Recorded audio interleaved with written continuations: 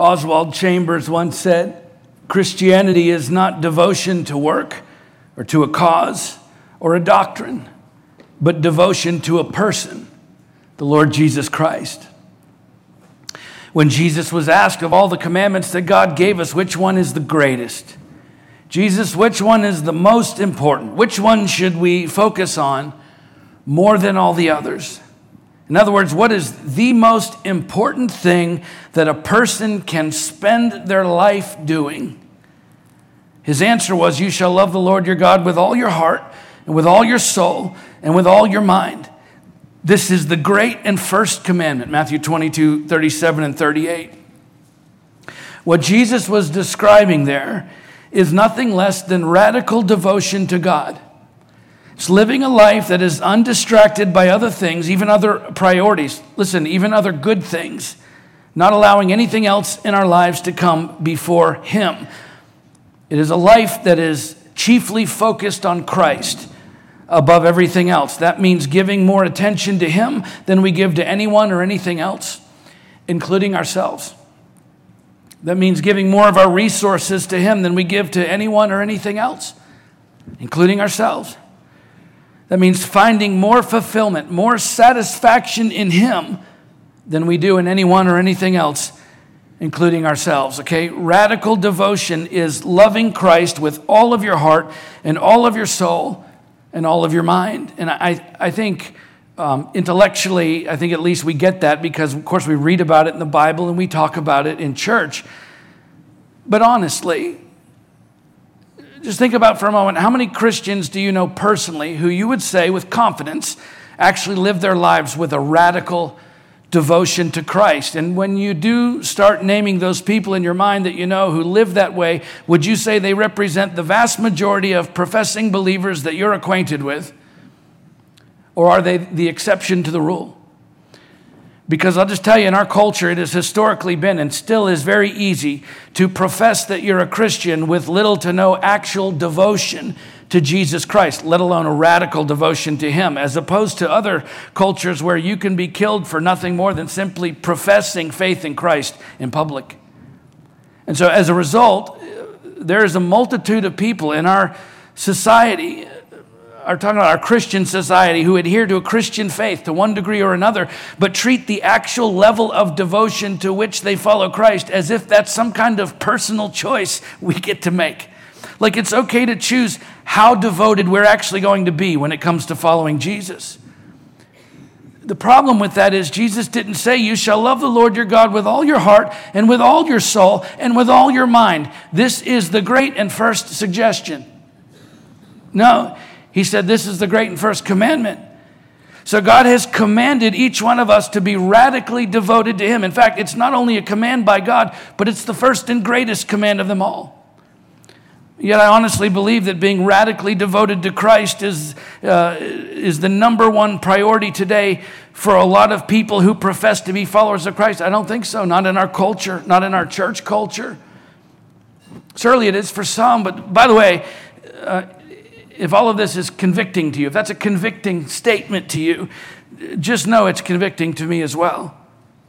Because the truth is, it is so easy in this country, which, by the way, I'm profoundly grateful for. I'm grateful for the freedom and prosperity that we have here.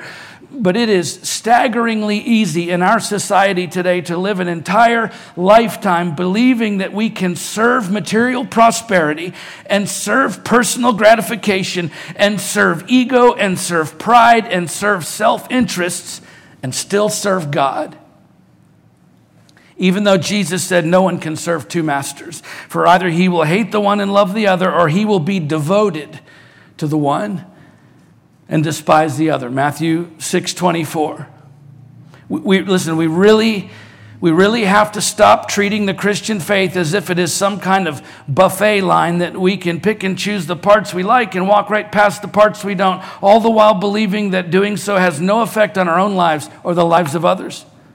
Because I'll tell you, nothing will positively affect the lives of those around you more than when you decide to radically devote your life to Christ, which means not only receiving Christ, but receiving all that comes along with that. And of course, the opposite is true as well. That's one of the reasons he commands us to be radically devoted to him, because look, we need all that he has for us if we're going to be all that we can be for him and for other people, which means we cannot be selective when it comes to our devotion to him. Look, you're either all in or you're not in at all. So when we choose to follow Christ, we choose everything that comes along with that, while at the same time making the hard decisions every day to ruthlessly reject every single thing in our lives that draws our focus and affection away from Christ. And by the way, that's a radical way to live your life, to be sure. It's also the reason that few people choose to live that way. But that's what radical devotion looks like. Sometimes it's hard. Sometimes it's uncomfortable. Sometimes it goes against everything that our flesh longs for. But it's the only way to live the kind of life that you're truly capable of living. And it is the only way to receive everything from God that he wants to give you. And by the way, it's the only way to truly please him, by obeying that first and greatest commandment. And as we'll see in our story today, as we continue our sermon series, working our way through the book of Joshua, this was a lesson that God's people had to learn, unfortunately, the hard way in the early stages of their conquest of Canaan. So we're going to pick the story up right where we left off last week. This is right after the Israelites conquered the city of Jericho by the supernatural working of God on their behalf. It was a stunning victory, and one that no doubt gave the people of God great confidence that he was on their side and intended on prospering them as they obediently trusted his guidance into the promised land. So let's pick the story up at chapter 7. We'll begin by reading verse 1. Joshua 7, verse 1. But the people of Israel broke faith in regard to the devoted things. For Achan, the son of Carmi, son of Zabdi, son of Zerah, of the tribe of Judah, took some of the devoted things, and the anger of the Lord burned against the people of Israel. So in order to fully appreciate the gravity of what has happened here, we have to revisit the previous chapter, where God's instructions are explicit to the people of Israel in verses 17 and 18, that when they take Jericho by storm, everything and everyone in the city are to be devoted to destruction, save Rahab and her family, and the silver, gold, bronze, and iron, which are to be put into the treasury of the Lord. So Joshua clearly instructs the people, the city and all that is within it shall be devoted to the Lord for destruction. Only Rahab the prostitute and all who are with her in her house shall live, because she hid the messengers whom we sent. But you, keep yourselves from the things devoted to destruction, lest when you have devoted them, you take any of the devoted things and make the camp of Israel a thing for destruction and bring trouble upon it. But all silver and gold and every vessel of bronze and iron are holy to the Lord. They shall go into the treasury of the Lord. So they're not permitted to take any of the spoils of war, not one single item for themselves personally, which means other than one family, everything was to be destroyed or devoted to destruction, as Joshua puts it in verse 18. In modern military terms, this is eliminating the enemy with extreme prejudice. In Joshua's day, it was called the Karam principle, which was, by the way, very familiar to the Hebrew people. Okay, when Joshua talks about the devoted things, he's using the ancient Hebrew word karam, which we don't really have a good equivalent for in our modern English language. But basically, when used as a noun, it referred to something that was set apart as sacred property. And when used in its verb form, which it is in chapter 6, verse 18, it describes a special action of setting something apart permanently as the property of God. Listen, either for service or for destruction. So when entire cities or entire populations were placed under Karam, that usually involved the complete annihilation of that city and its people, which wasn't unique, by the way, to the Israelites. In the Mesha stele, the Moabite stone, also known as located in the modern day Jordan, there are 9th century inscriptions that describe King Mesha of Moab capturing Israelite cities and putting them under Karam. Total destruction in order to honor the Moabite god Chemosh. The point being, the principle of Karam was widely understood in the ancient Near East by many people groups, so that this order by God through Joshua to the Israelites would have been very clearly understood, which is important to understand because that means this action by Achan, who violated the Karam principle, this was no mere misunderstanding on his part. He knew exactly what he was doing. He understood well the gravity of his decision that day when he took some of the devoted things, the Karam, for himself, which is what makes this sin so egregious, so horrible, because instead of eliminating everything from his life that could separate himself from God, he actually cherished those things as his own. You understand, God applying Karam to this city had nothing to do with God wanting to deprive his people of nice things or of blessings. On the contrary, it had everything to do with God wanting to protect them from anything that could turn their focus or affection away from him. In other words, anything that demands your highest devotion from God, apart from God. Anything that would demand your highest devotion apart from God must be completely eliminated from your life. And it's not removing certain things from our lives so that we can be good people. That's dead religion. No, we remove certain things from our lives because they steal our affections, they demand our focus, and they turn our gaze away from Jesus Christ. And so God says, eliminate those things from your lives because I want to be as close to you as possible, which means loving me with all your heart and with all your soul and with all your mind. But the only way you can ever do that is by being radically devoted to me. Okay, God's desire is that nothing come between him and his people because of how much he loves us. But he also gave us a free will so that we're only ever as devoted to him as we want to be. You understand? You're as close to God right now in your life as you want to be. Okay? Being radically devoted to Christ is a daily decision. It's not about saying a prayer one time in your life at church and then there's nothing else left to do. No, radical devotion to Christ is about making decisions every single day that affect your relationship with him. So it's not about how good or bad you want to be. No, it's about how close to him you want to be. That's why we eliminate certain things from our lives. The Apostle Paul said all things are lawful, but not all things are helpful. 1 Corinthians 10:23. You understand, our salvation by God is fixed. You're either saved or you aren't. You can't be halfway saved. You can't have part of you saved. You're either saved or you aren't. Our salvation by God is fixed. Our proximity to God is fluid.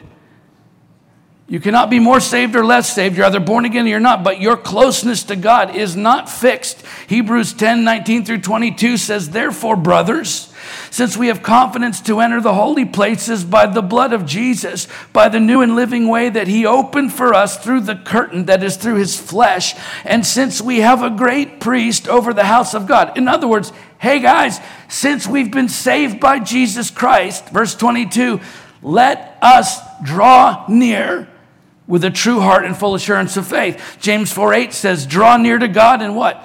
He will draw near to you. Obviously, drawing close to God is a choice that we make. David wrote, oh God, you're my God. Earnestly I seek you. My soul thirsts for you. My flesh faints for you as in a dry and weary land where there is no water. Psalm 63:1. This is the very picture of a man who radically devoted his life to God by pursuing closeness to God. King David also said, I follow hard after thee. That was a daily choice for him, just as it is for you and me, just as it was for Achan. People think Achan's sin was that he violated the 8th commandment, you shall not steal. Actually, Achan's greatest sin was that he violated the 1st commandment. He failed to put God before everything else in his life. He chose to set his affections on other things. Just to put it in perspective today, we know from verse 21 that Achan took 5 pounds of silver and 1.25 pounds of gold along with an expensive cloak. Just the gold and silver alone represent what an average worker at the time would have earned in a lifetime. Surely we can understand what the guy was thinking, right? I know God wants all my devotion, but if I just make this one simple compromise, my family will be taken care of for life. Surely God would be okay with that. And so in that moment, Achan loved what he could take from this world more than he loved God. He broke the first and greatest commandment. And yet when we do that, when we set our affections on earthly things, we're assuming we can gain enough from this world to be satisfied by it. We're assuming that what this world offers us apart from God is adequate for this life. Listen to me, it's never going to be adequate. It will never be enough. Soren Kierkegaard, the 19th century Danish philosopher and theologian, said it this way. He said, "The sense of human adequacy is the primary barrier to genuine faith. Whether expressed as confidence in science, moral progress, or military might, the human feeling of self-reliance distances a person from his or her creator." How does that fit into our American way of thinking? You see, there's nothing inherently within us or in this world that will ever be adequate to meet our needs or satisfy our deepest longings, because only Jesus Christ can do that.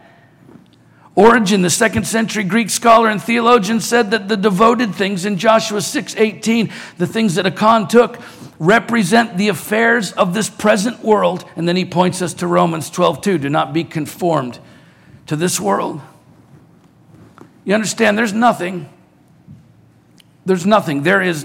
in this world that will ever be adequate for us apart from Christ. Even an entire lifetime of accumulation and achievement cannot satisfy like one moment in the presence of Jesus Christ.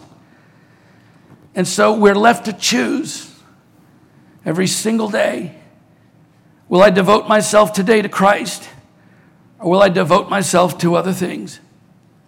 Will I look for my deepest satisfaction in Him, or in the pursuits of this world? Will I eliminate with extreme prejudice everything in my life that stands between me and a closer relationship with Christ? Or will I allow a portion of it to remain? Because radical devotion is not a prayer in an altar at a church. It's a decision that we make every single day. Let's keep reading verses 2 through 9.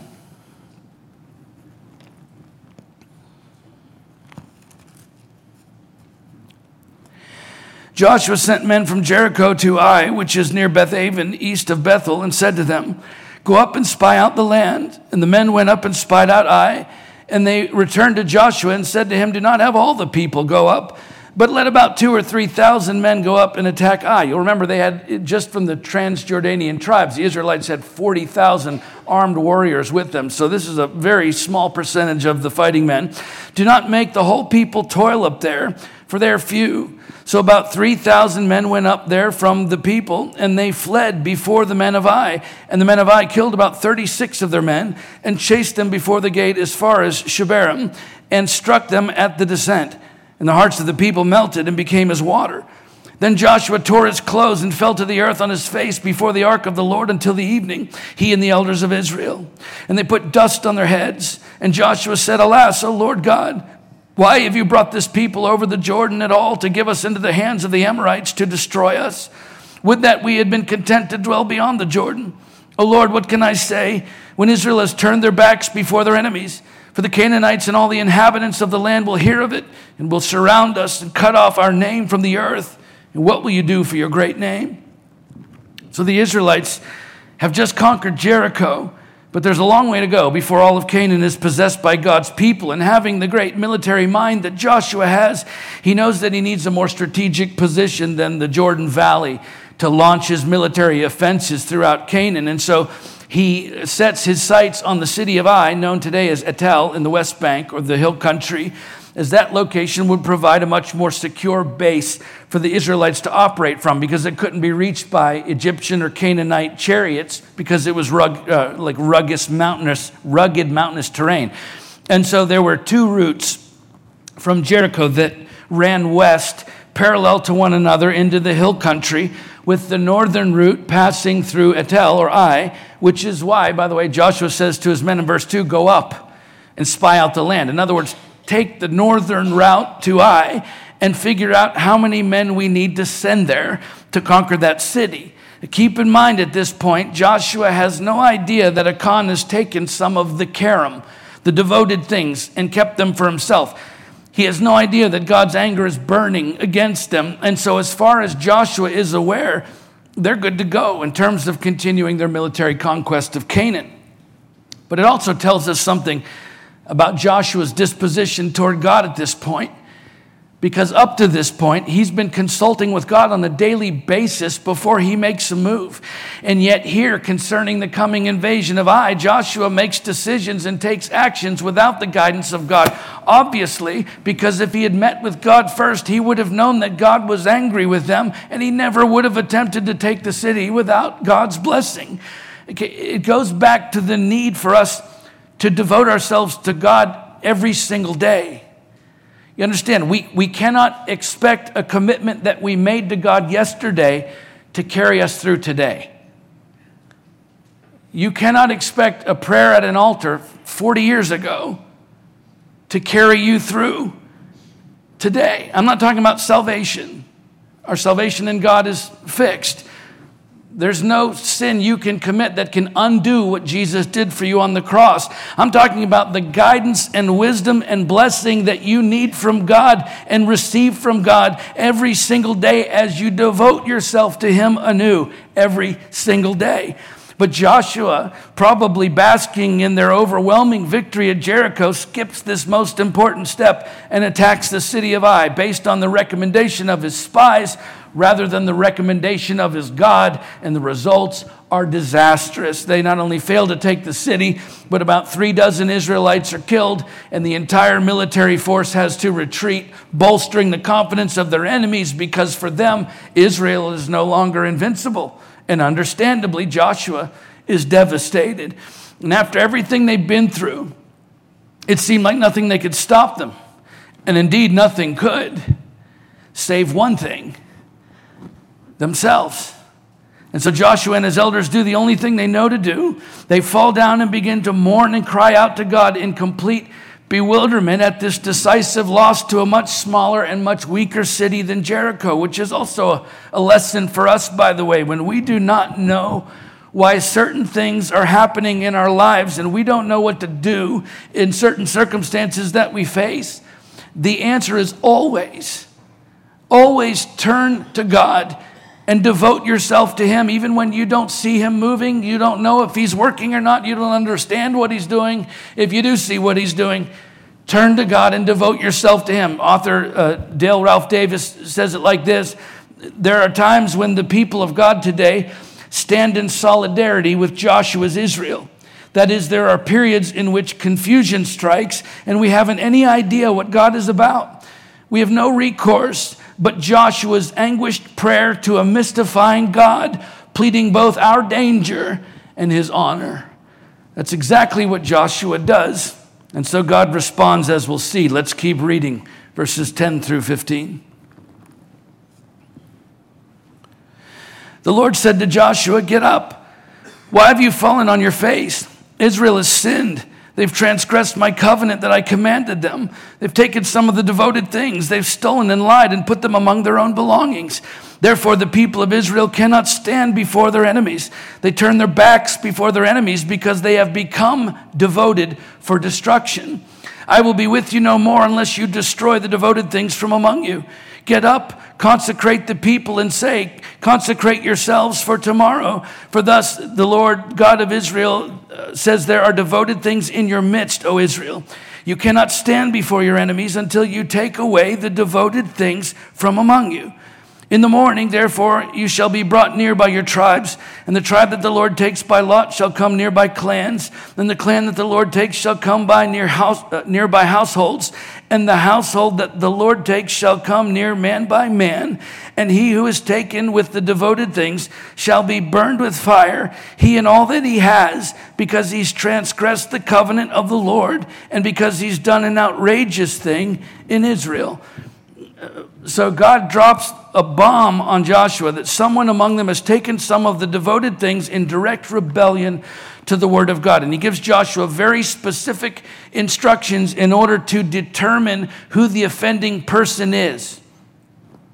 For Joshua to determine, not God, right? Because obviously God could have just told Joshua who it was. But again, this is a test of Joshua's devotion to God. It's also to slow him down so that he takes the time after the failed attack on Ai, the time that he should have taken before the attack, to follow God's leading. God knows who the offending party is.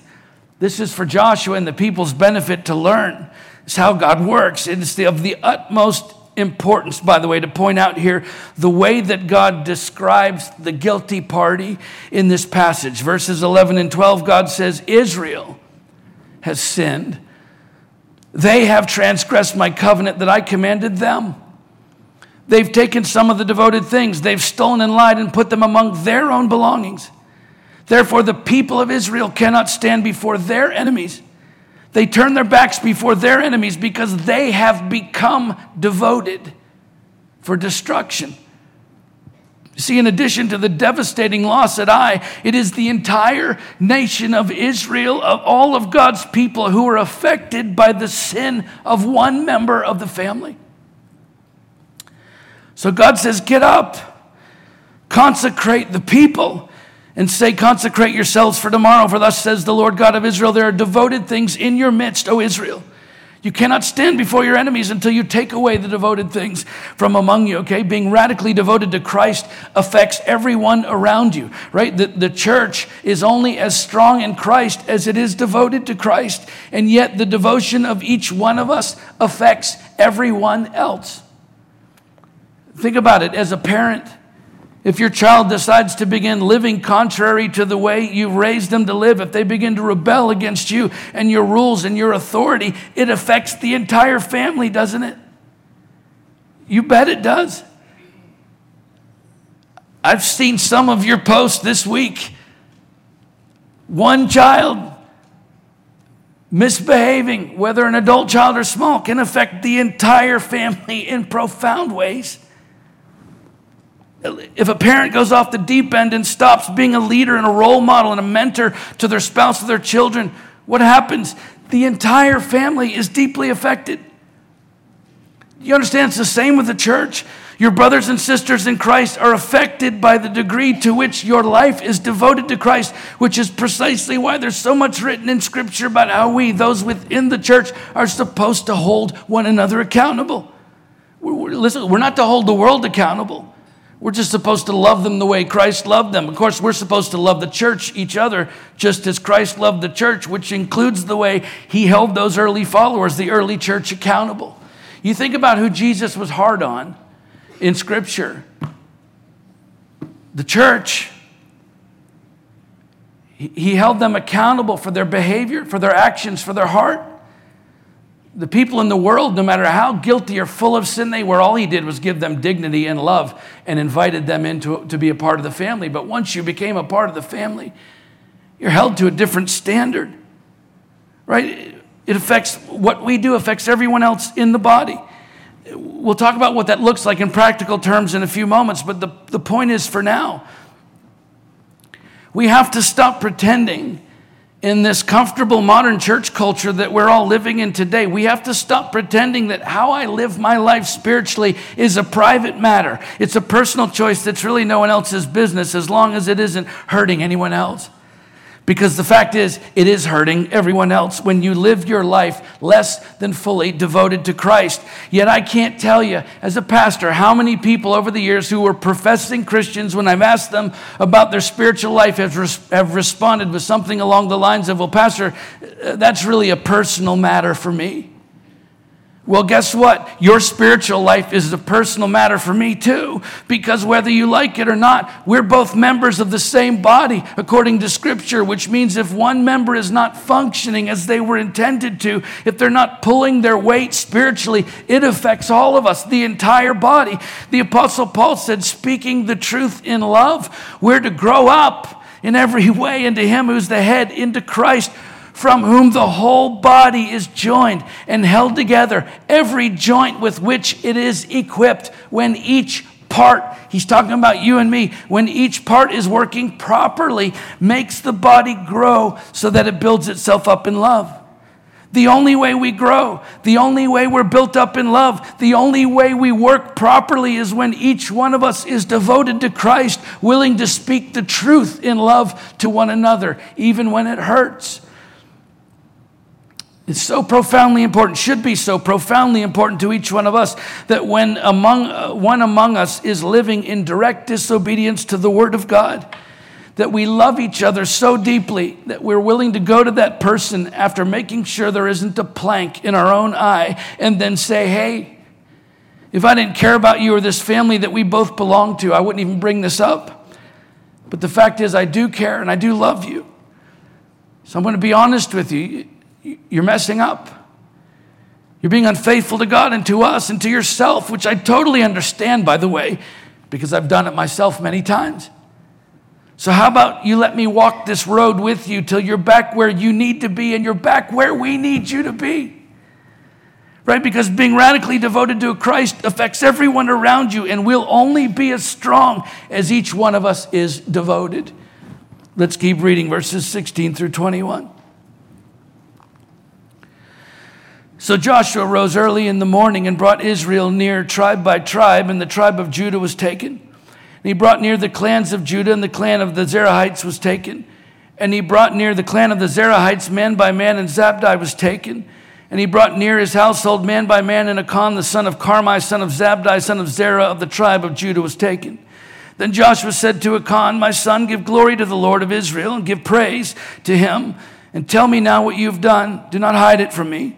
And Achan answered Joshua, truly I have sinned against the Lord God of Israel. This is what I did. When I saw among the spoil a beautiful cloak from Shinar and 200 shekels of silver and a bar of gold weighing 50 shekels, then I coveted them and I took them. And see, they're hidden in the earth inside my tent with the silver underneath. So Joshua follows God's instructions, and Achan is revealed as the one who took the devoted things. And interestingly, in verse 21, when Achan says, when I saw among the spoil a beautiful cloak from Shinar and 200 shekels of silver and a bar of gold weighing 50 shekels, then I coveted them and took them. If you compare that verse with Eve's temptation in the Garden of Eden back in Genesis 3:6, where it says, when the woman saw that the tree was good for food and that the tree was to be desired to make one wise, she took of its fruit and ate. If you read those two passages side by side in the ancient Hebrew, the same words are described the moment when Achan and when Eve both saw something beautiful and desired to have it. Why? Because it was the same sin. It was devoting themselves to something in that moment of temptation more than they were devoted to God. They both broke that first and greatest commandment. And in both cases, I think it's safe to say that everyone else around them was affected by their decision to devote themselves to something other than Him.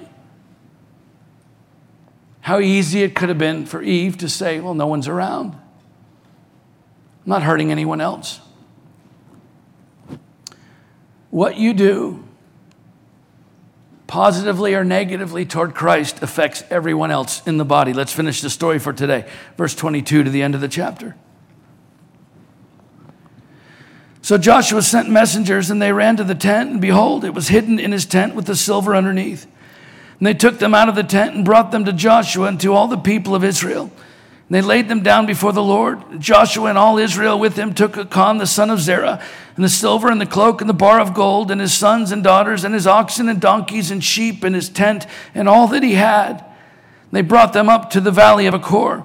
And Joshua said, why did you bring trouble on us? The Lord brings trouble on you today.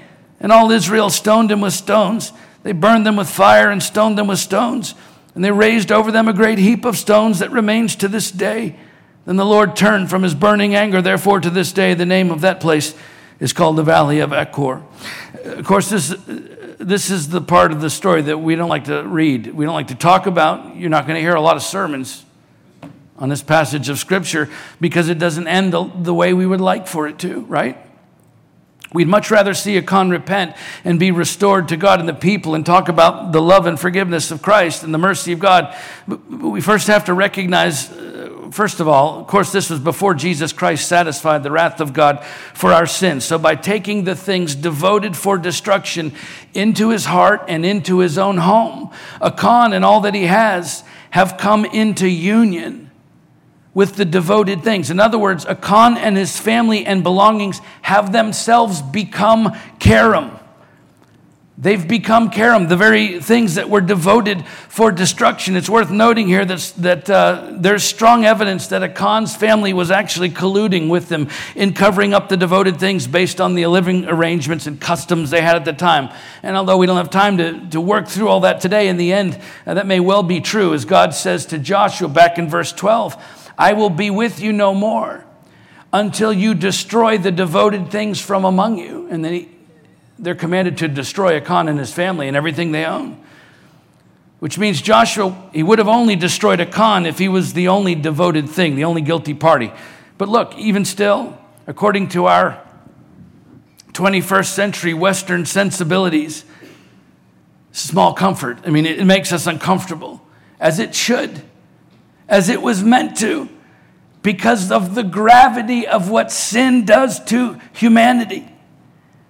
It also underscores the radical devotion that God commands from his people, okay? Being radically devoted to Christ means living without compromise.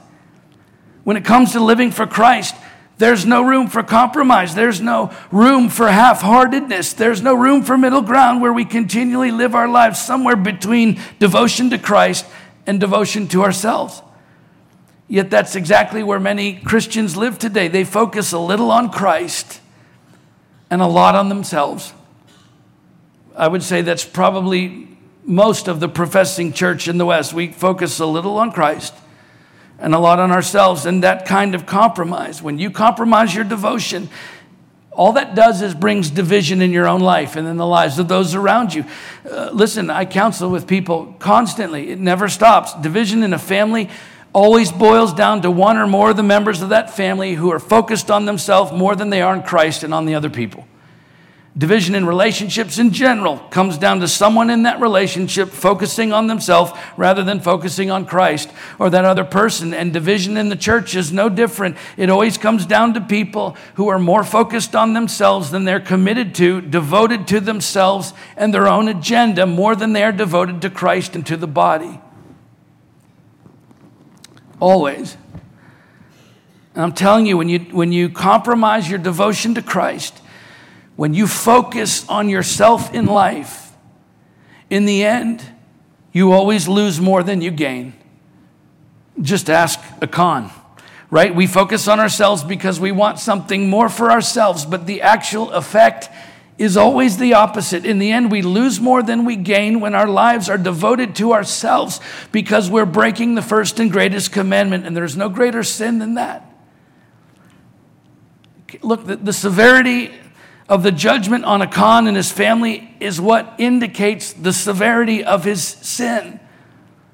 But the truth is we struggle to understand these kinds of passages in part because sin doesn't bother us like it should. That's why we're so baffled by these stories in the Bible where tens of thousands of people are wholesale put to death. We see it in Exodus 32 and Numbers 25. That's why we can't understand Jesus when he says, if your right eye causes you to sin, tear it out and throw it away. For it's better that you lose one of your members than your whole body be thrown into hell. And if your right hand causes you to sin, cut it off and throw it away. For it's better that you lose one of your members than your whole body go into hell. Obviously, that's hyperbole, but it's also still a very shocking and extreme thing to say, isn't it? That's why churches today don't actually practice Paul's teaching when he said, as for a person who stirs up division, after warning him once and then twice, have nothing more to do with him. Jesus said, treat him as a pagan and a tax collector. It's excommunication. John says, don't even greet them at your door. The truth is, we not only entertain people who come in to divide the church, we just let them stay. Look, if we're confused by these kinds of passages, it's because we're not confounded by sin. If these passages confound you, it's because you're not confounded by sin, not the way Jesus was or the way the apostles were. You see, when we become comfortable with compromise, it's hard to understand the consequences. We're just used to it. We've become comfortable with it. But being radically devoted to Christ means living without compromise. I'm not talking about being perfect. None of us, including your pastor, hit that mark. I'm talking about being devoted to Christ above everything else in our lives. It's a posture we take, and we're going to mess it up along the way because we're all imperfect human beings. But the posture of our hearts and of our daily lives is one of radical devotion to Christ, mistakes and all. And it's not hard, by the way, if you're wondering to tell what you're devoted to. You just look at how you spend your time, look at how you spend your money, look at what you're focused on throughout your life each day. Those are indicators of where your devotion lies. And look, if you really want your life to be full, to be truly satisfied, full of purpose and contentment, fulfillment, then radically devote yourself to Christ. And I'm telling you, he will add more to your life than you could ever hope to by focusing on yourself. That's a fact. That's why Jesus said, you shall love the Lord your God with all your heart and with all your soul and with all your mind. It's the first and great commandment. He didn't say, love the Lord your God with some of your heart, with some of your soul, with some of your mind. No, he said, I want it all. I want all of your devotion, which is a radical way to live your life, to be sure. It's also the reason few people choose to live that way. But it's what radical devotion looks like. Sometimes it's hard. Sometimes it's uncomfortable. Sometimes it goes against everything that our flesh is longing for, but it's the only way to live the kind of life that you're truly capable of living. It's the only way to receive everything from God that he wants to give you, and it's the only way to truly please him by obeying that first and great commandment. And that's a decision you're going to have to make every single day, the choice to follow him above everything and everyone else. When you make that choice, when you choose every single thing that comes along with it, and you reject every single thing that doesn't in your life, that's what radical devotion looks like. It's what our lives are supposed to look like. In fact, that's what you want your life to look like, even if you don't realize it, because I understand devoting yourself to something other than yourself seems counterintuitive to getting the most out of this life. But it turns out that's exactly how you get the most out of this life, by radically devoting all of it to Christ alone. Let's pray.